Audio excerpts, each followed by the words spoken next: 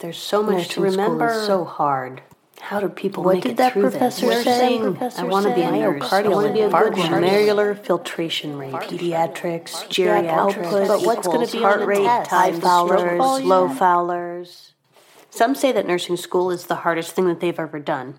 I'm Dr. Hobbick, and I am a passionate nurse and a passionate nurse educator, and I'm here to help. Join me on Nursing with Dr. Hobbick as I review topics and highlights from nursing school and try to help nursing students become confident nurses and provide the safest, best quality patient care that's possible. When you're trying to do an Sbar, it's really important to start with the situation. So you start with, this is who I am, this is why I'm calling.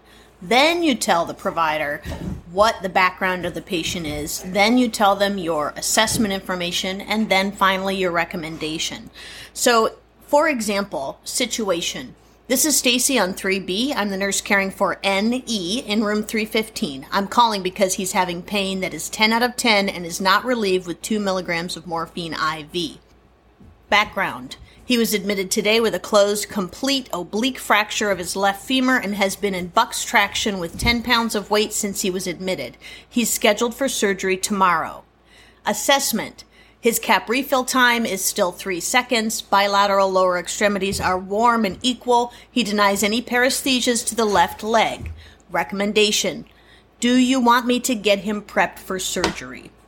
So you see, you've got to keep it concise. Don't give any information that is not relevant. Say this patient had a history of asthma as a child.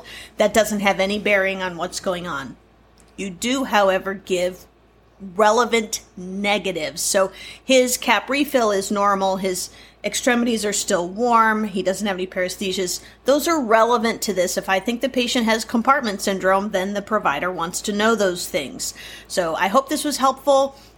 Keep this in mind as you're trying to do an Sbar. You should be writing it out so that you can get better at it. Let me know if you have any questions. Hey, this is Dr. Hobbick. First, I want to say thank you for listening.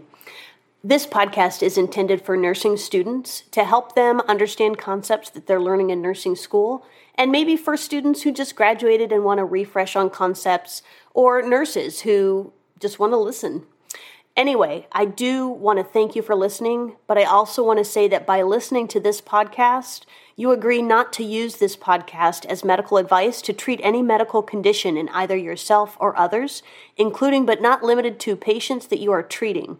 I want to encourage you to consult with your own physician for any issues you may be having. They will be your best source of information that is accurate and consistent and based on research and evidence. Again, thanks for listening, and I'll see you next time on Nursing with Dr. Hobbick.